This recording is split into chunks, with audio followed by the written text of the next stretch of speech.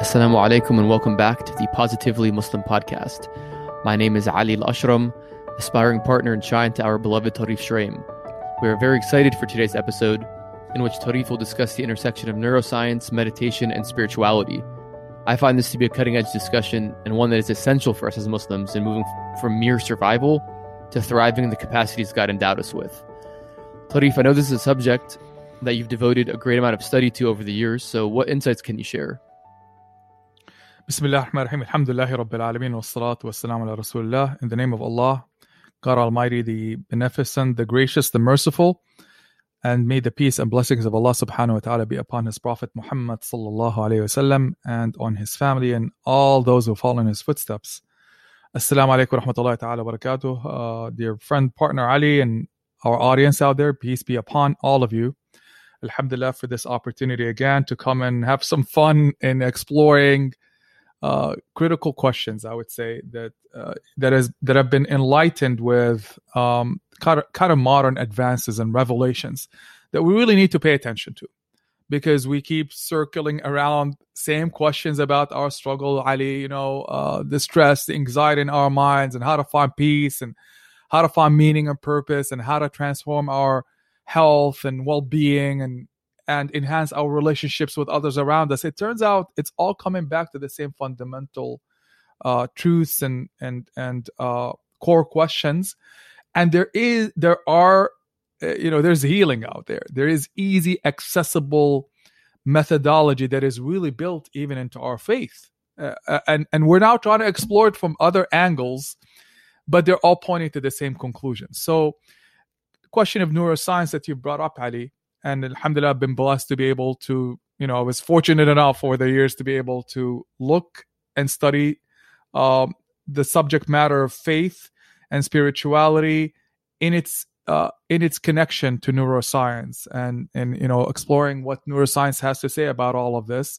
And I was intrigued, Ali. I was just blown away. I found my faith to be growing as a result of engaging with all of these studies. And I found it to be an imperative for myself to really place worship at the heart of my life without treating it as kind of a thing that I just do and check a box on, right? Because I'm recognizing it is actually, it has to do with my well-being and my families and my relationships with everybody, but ultimately in terms of my ability to heal spiritually and grow.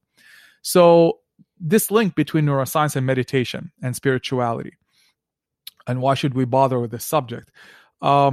So let me begin with a brief word about the importance of neuroscience as a field of research.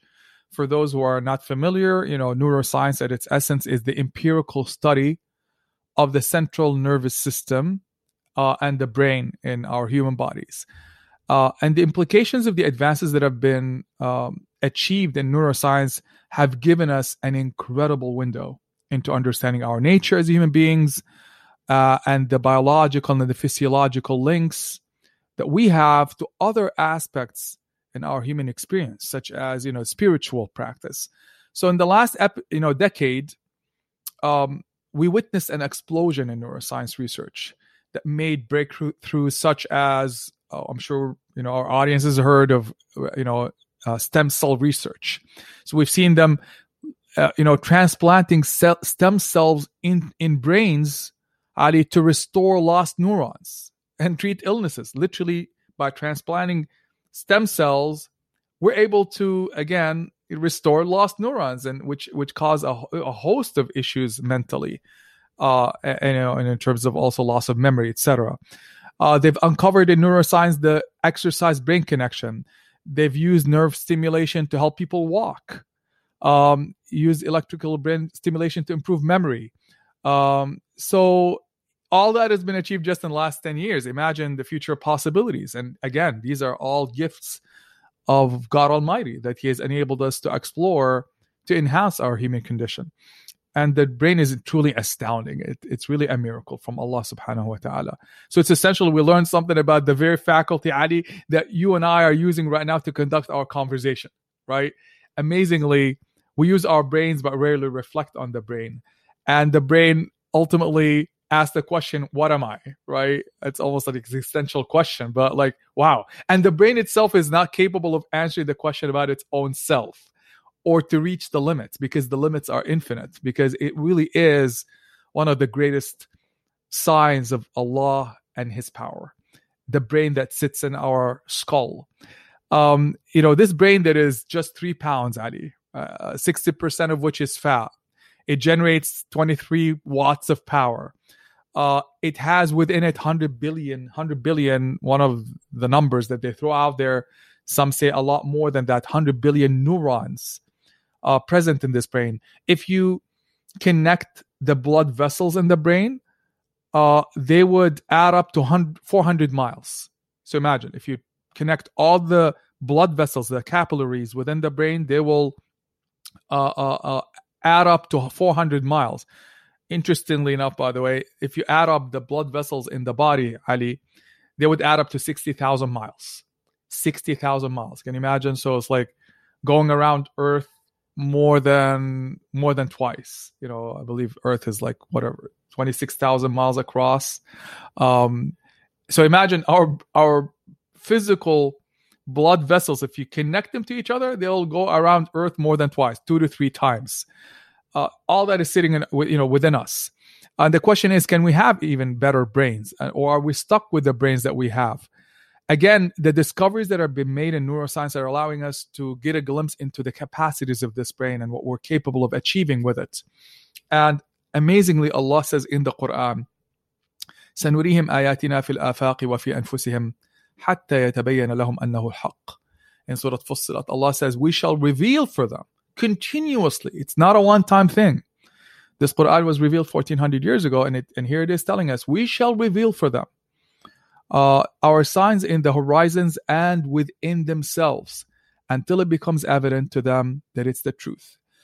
And this truth is the truth about the existence of our source, Allah subhanahu wa ta'ala, that we emanate from Him, but it's also the existence or the confirmation of the truths that He spoke about, including that worship is necessary and essential to us. That's a truth. People can debate with it. Allah says, I'll uncover for you signs that are going to prove every truth that I've revealed to you.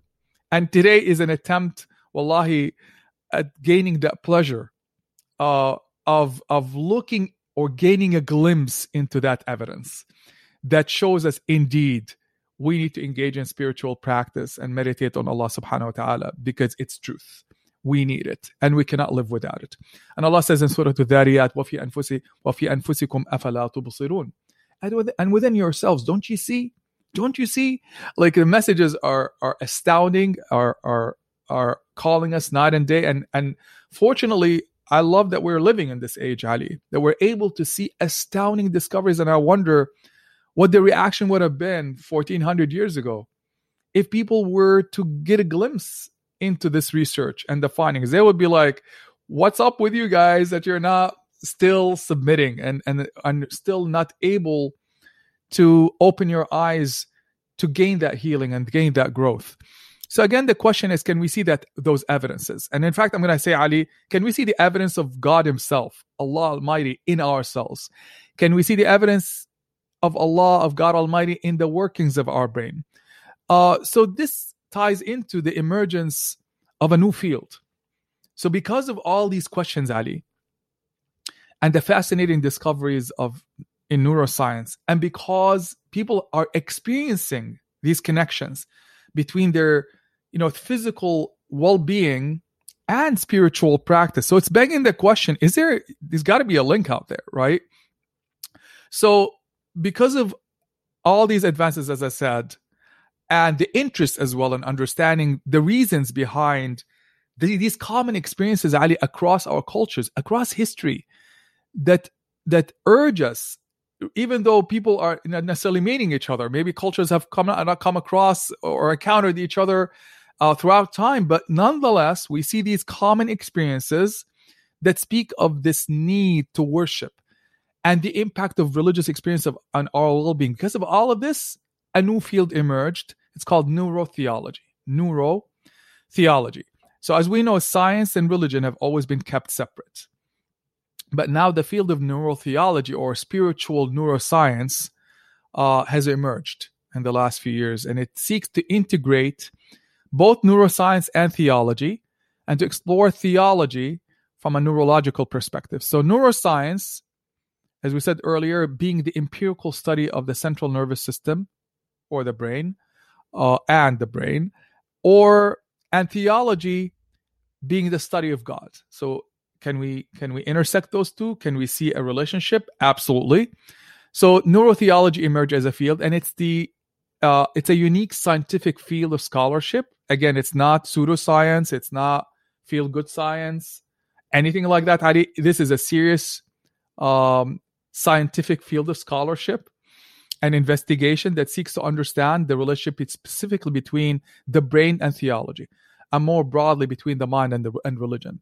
So as a topic, neurotheology has garnered substantial attention in both the academic realm and also within the lay community in recent years. Several books have actually been written addressing the relationship between the brain and religious experience. Numerous scholarly articles have been published on the topic. The scientific and religious communities have been very interested in obtaining more information regarding neurotheology and how to approach the topic and what's the extent of that integration between the two fields.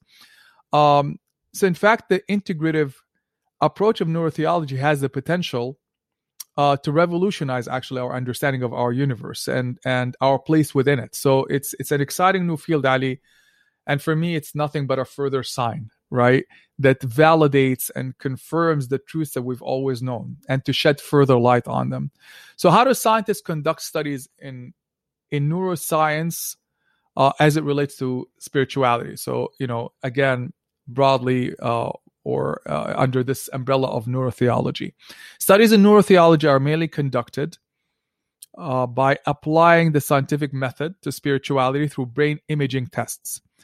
So neuroscientists evaluate what's happening in people's brains when they're in a deep spiritual practice like meditation or prayer, or when they are in what's called a transcendental state. So when they're engaged in that, they bring them into the lab and then they do brain imaging on them to see what's happening in their brain when they're engaged in spiritual practice.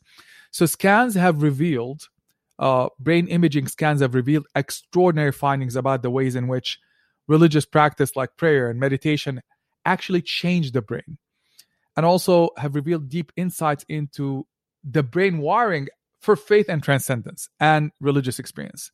Now, how is all of this related to spiritual practice and meditation and worship? We discussed in our last episode that, again, for review, meditation is the practice of focusing the mind on a particular thought or object and involves working with the mind to reach a heightened state of awareness. So is there really an impact that meditation has on our brains? Absolutely, and the science proves it. Let me give you and share with our audience examples of just a snippet, Adi. Really, there's the literature on this is astounding. So I just picked a few instances to share with our audience to just give us a taste of what the science is showing us in the field of neurotheology. A neuroscientist by the name of Richard Davidson out of the University of Wisconsin scanned the brains of Buddhist monks who have logged years, not days, years of meditation. What have they found? When they looked at the brain images of the brains of these Buddhist monks, they found that long-term practitioners of meditation have actually altered the structure and the function of their brains. Not just the structure, Ali, but the function of their brains. So that when it comes to things like attention and compassion, their brains were found to be as finely tuned as a late model Porsche, as the scientists say. So imagine, I don't know, Ali, what your favorite car is, or if you even care. I know, do you? I don't know. Do you care for cars? Yeah. I drive a, I don't know, 2002 car. So I don't know that. Okay, I should have. I'll have that question for Ali. Ali, I've known you as a friend for a long time, man. I know you could care less as long as it takes you from point A to point B. No, it's cool. It's cool. The metaphor. I'm sure the metaphor will work. I'm excited to hear. I grew up feeling, literally, when I was a young child, I felt that I was entitled to having a Porsche. No joke. I felt like the culmination of my journey, even religiously. Like I felt, oh Allah, forgive me, that I was owed by you a Porsche when I reached 18 or 19. I said, Wow. I felt really like I gotta get that. Like when after I've been a good boy and I worship and I pray and I'm gonna study, I'm gonna be given that Porsche. Like it's the sign for me. Yeah. So I'm not joking. I love Porsches. Carreras in particular, or whatever. Not that I'm a car expert, but they're saying that their brains are as finely tuned as those Porsches in relation to other cars. I mean, you can imagine the power, again, the horsepower on a car like that and how it performs. It's an amazing discovery. They're not just saying this, Ali, as a joke, no. They're really serious about this. They found that, other evidences of how their brains are actually changing. So another significant contributor to this field, his name is Dr. Andrew Newberg, a neuroscientist at Thomas Jefferson University. He also is a lecturer at UPenn. Conducted incredible, crazy research on people practicing meditation and worshiping practices, and Ali, including research studies is done on Muslims practicing salah and dhikr. So Andrew Newberg has done it all. Really? Yes, what did he find on that? Breakthroughs, Ali. Breakthroughs on this. I'm gonna get into the general.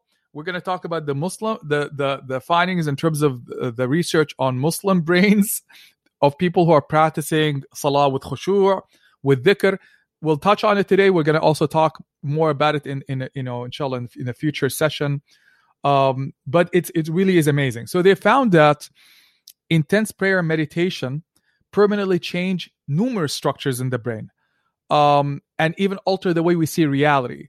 Not only do prayer and spiritual practice, they even said, just generally on our health, reduce stress, but they say that just 12 minutes of meditation a day actually slow down the aging process. Andrew Newberg found, interestingly enough, Ali, something amazing. He asked people to contemplate a loving God versus a punitive God. And he found that in the studies that they've conducted, that when people contemplate a compassionate, merciful, loving God, as opposed to just focusing on the punitive aspect of him, it actually was found to reduce anxiety and depression, and increase feelings of security, compassion, and love. Another neuroscientist, his name is her name is Sarah Lazar, out of Harvard. She looked at long-term meditators who've engaged in it for 7 to 9 years. And she literally, when they looked at the brain structures, they found more gray matter, particularly, Ali, in the frontal cortex. So when they looked at long-term meditators, 7 to 9 years, they've looked at their prefrontal cortex, which is linked to decision-making and working memory. So when we are trying to make decisions, the command center that we utilize in our brains to conduct or to perform this analysis and make decisions is what's called the prefrontal cortex, the nasia. Allah calls it in the Quran the nasia, the frontal part of the brain and the head. They actually found more gray matter in those areas. And they also found a growth or increase in the growth of that gray matter in several other areas of the brain, including the auditory and sensory cortex, or regions in the brain. And it makes sense because meditation has you slow down and become aware of your present moment, and you focus, and it increases your sensations, your physical sensations such as breathing and sounds, because you're in tune with everything mindfully. So it actually increases the sizes of those areas in the brain. While most people see their cortexes, Ali, shrink as they age. So me and you, as we age, not only do we see white hairs, but interestingly, the white hairs are telling you your prefrontal cortex or frontal cortex is actually shrinking. That's why we start to, one of the reasons at least, why we start to not be as sharp in our memories. Maybe we slow down a little bit in terms of being able to think quickly and be quick on our feet. It's because the cortexes are actually shrinking. So what did they find out? They found out that 50-year-old meditators in that study that Dr. Sarah performed had the same amount of gray matter as people half their age, Ali. So a 25-year-old, imagine, has the same amount of gray matter as a 50-year-old, and that's not the norm. That 50-year-old should have less gray matter. Again, why? Because of their meditation consistently for 7 to 9 years. In one study, they've employees at a high-tech firm, and again, they're bringing a lot of this stuff into high-tech firms, Ali, because they do notice employees are stressed out, they're not able to perform. And, we know our corporations are not necessarily interested in truths, but they're interested in productivity. So they're desperate. They'll bring anything as long as it gets the employee to produce more. So they're bringing now meditation practices in Silicon Valley and so on and so forth. So at this high-tech firm, they've done this study. A few minutes a day, they've asked the employees at this firm to perform a meditation just a few minutes a day for only a few weeks. And the results were dramatic. Check this out. So 2 months, just 2 months, not 7, 9, or 10 years, just 2 months of practice among amateurs performing meditation led to systematic changes in their brains as well as in their immune system in positive directions. So an example of that is that they found that they've developed more antibodies to the flu virus. I wonder, Ali, if they're going to develop also, you never know, antibodies towards COVID. You never know. Maybe with more and more. Seriously, this is amazing. This is like proven scientifically, verified, corroborated in the studies. So they developed more antibodies to the flu virus than their colleagues who did not meditate. Even just 8 weeks of meditation changed people's brains for the better. There was a thickening in several regions also, Ali, of their brain, including the left side of the hippocampus. And the hippocampus is part of the limbic system in the brain, which is a critical area of our brains involved with emotions and so forth. So the left hippocampus was thickened, and it has to do with our memory, being able to transform short-term memory into long-term memory in our emotional regulation. So imagine, Ali, we're talking about the thickening of the sides of the brain, the structures of the brain that can help us regulate ourselves emotionally and not be all over the place, with improvement of the side of the structures of the brain that enhance memory. They found the thickening also in an area called TPJ, temporoparietal junction. Guess what? And this is fascinating. This area, TPJ, is a structure involved in empathy and the ability to take multiple perspectives. Ali, those thick-headed people we definitely need that in this current climate. Oh, without a doubt. And I ask Allah protect us from being that, because we can be we can be exhibiting that state, and when we're one-dimensional and not flexible and not capable, Ali, of reaching that awareness of other possible perspectives out there. It is actually, in an area of our brains, and we can train that area of the brain.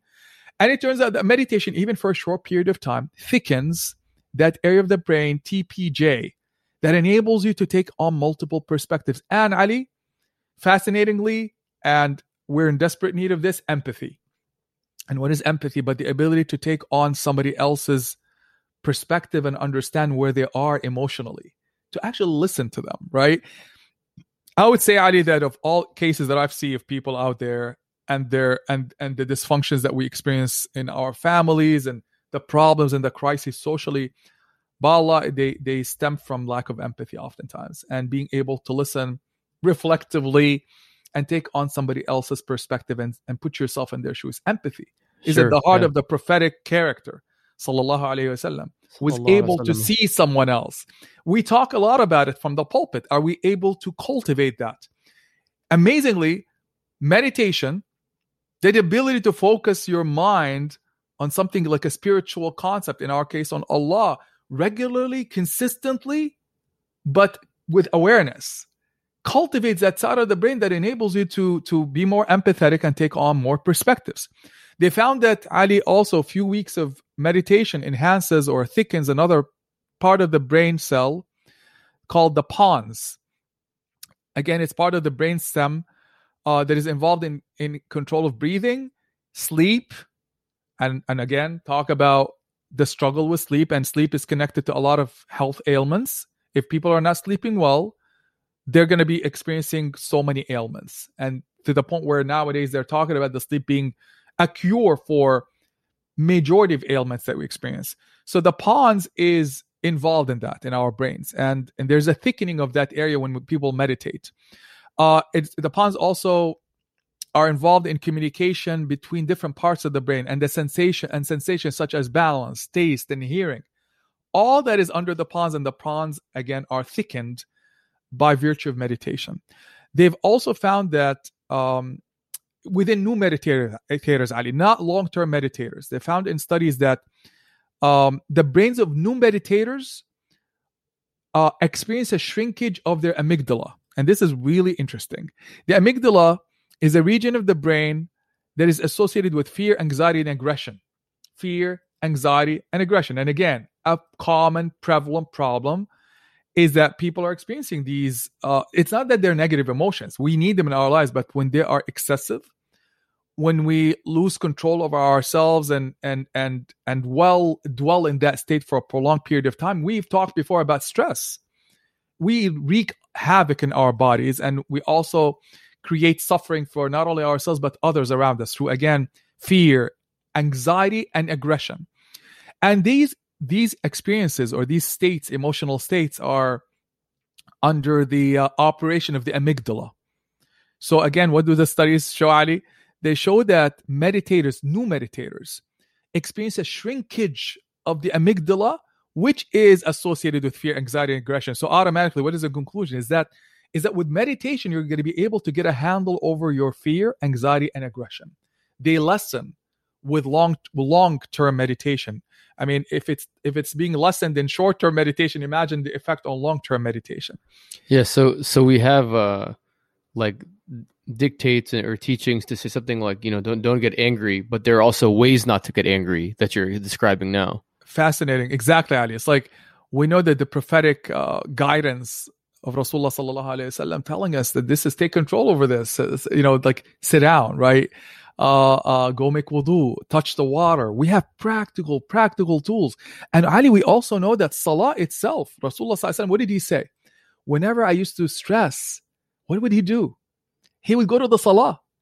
He says to Bilal radiallahu an, arihna biha ya Bilal. Call to the prayer, Bilal, and bring comfort and serenity. It turns out here it is. Like serenity, which is the opposite of anxiety, fear, right, is attained through that state of what? Because imagine the salah of Rasulullah sallallahu alaihi wasallam compared to our salah. Our salah oftentimes is lacking that experience of meditation, of khushu'.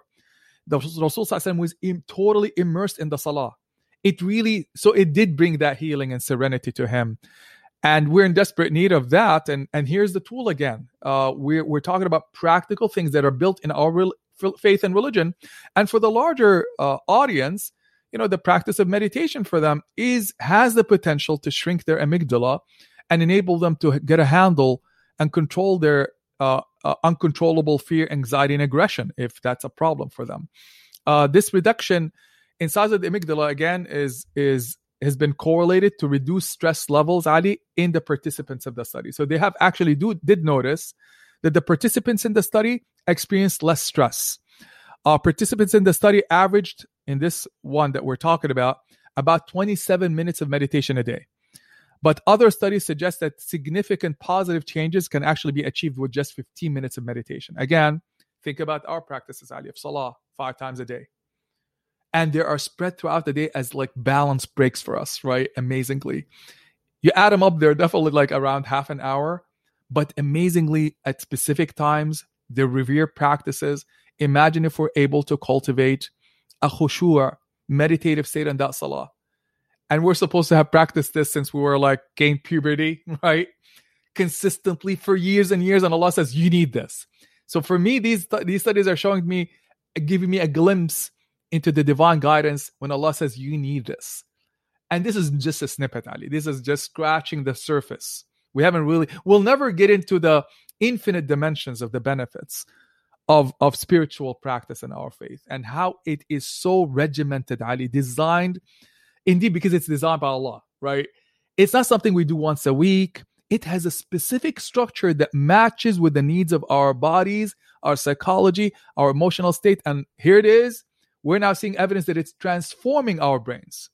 But given the condition, Ali, that we do it consciously, because some people might say, wait a minute, I've been practicing, I've been worshiping, I'm not seeing changes. Well, maybe we need to start paying attention to the concept of meditation. See my point? That's why we're talking about meditation.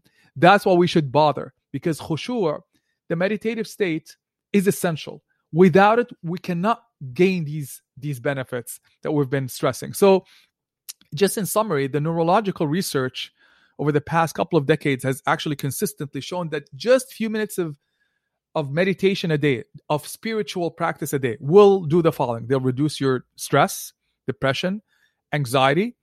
They'll reduce your physical pain, insomnia, enhance your sleep, breathing, sensations, and equilibrium.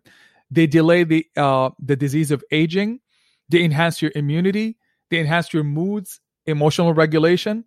They strengthen neurological circuits in our brains that generate peacefulness, social awareness, empathy, love, and compassion for others.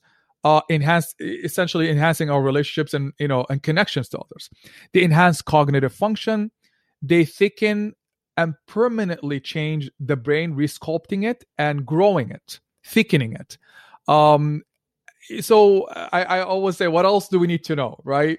Concluding thoughts on this is that really, again, we've seen incredible advances in the field of neurotheology and neuroscience over the past decade or two with regard to the study of the brain. And amazingly, we're still at the ground floor of neurotheology. We've already seen ample evidence in neurotheology that our brains are essentially, Ali, wired for spiritual practice, for connection to God Almighty, to Allah subhanahu wa ta'ala.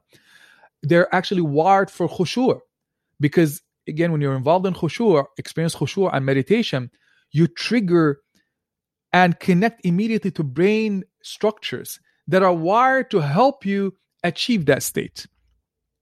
And this is fascinating evidence and sign again that all of this is wired into us, that spiritual practice, meditative practice is part of our wiring and fabric. When we say Allahu Akbar, God is great, I'm saying it even more and more now, right? When I look at all of these evidences, indeed, Allah is great. God is great for our existence, for our future, for our current life, for the next life. God is great for our minds, for physical health, for spiritual health, for relationships, for emotions. God is great in and out. Like it's just a fascinating expression, actually, that really in two words it should be the reaction and the response, that at least I experience when I just look at all of these revelations. So alhamdulillah for them that we've had this opportunity to even just explore, albeit slightly, the workings of the brain, the discoveries that are bringing this evidence, and I would say the urgent need for us to become more intentional in integrating faith and spiritual practice in our lives, and into really seeking to take seriously and not take for granted the idea of khushu', presence, because if we're not able to meditate in the moment on what we're doing, then we're not going to be able to really grow and heal. Alhamdulillahi Rabbil Alameen. Well, thank you for that as always, Tarif. I remember the first time you introduced me to the term neurotheology. It was kind of a mind-blowing experience there. So it's really exciting to hear you kind of bring this to a wider audience now. And, inshallah, we hear much more about it. Thank you again to, as always, to our listeners. And the Positively Muslim podcast is a project of the Center for Muslim Life at Maryland. And to support the organization and efforts like this podcast, please, and learn more about the organization, please do check out cmlmd.org. And thank you again, and assalamu alaikum.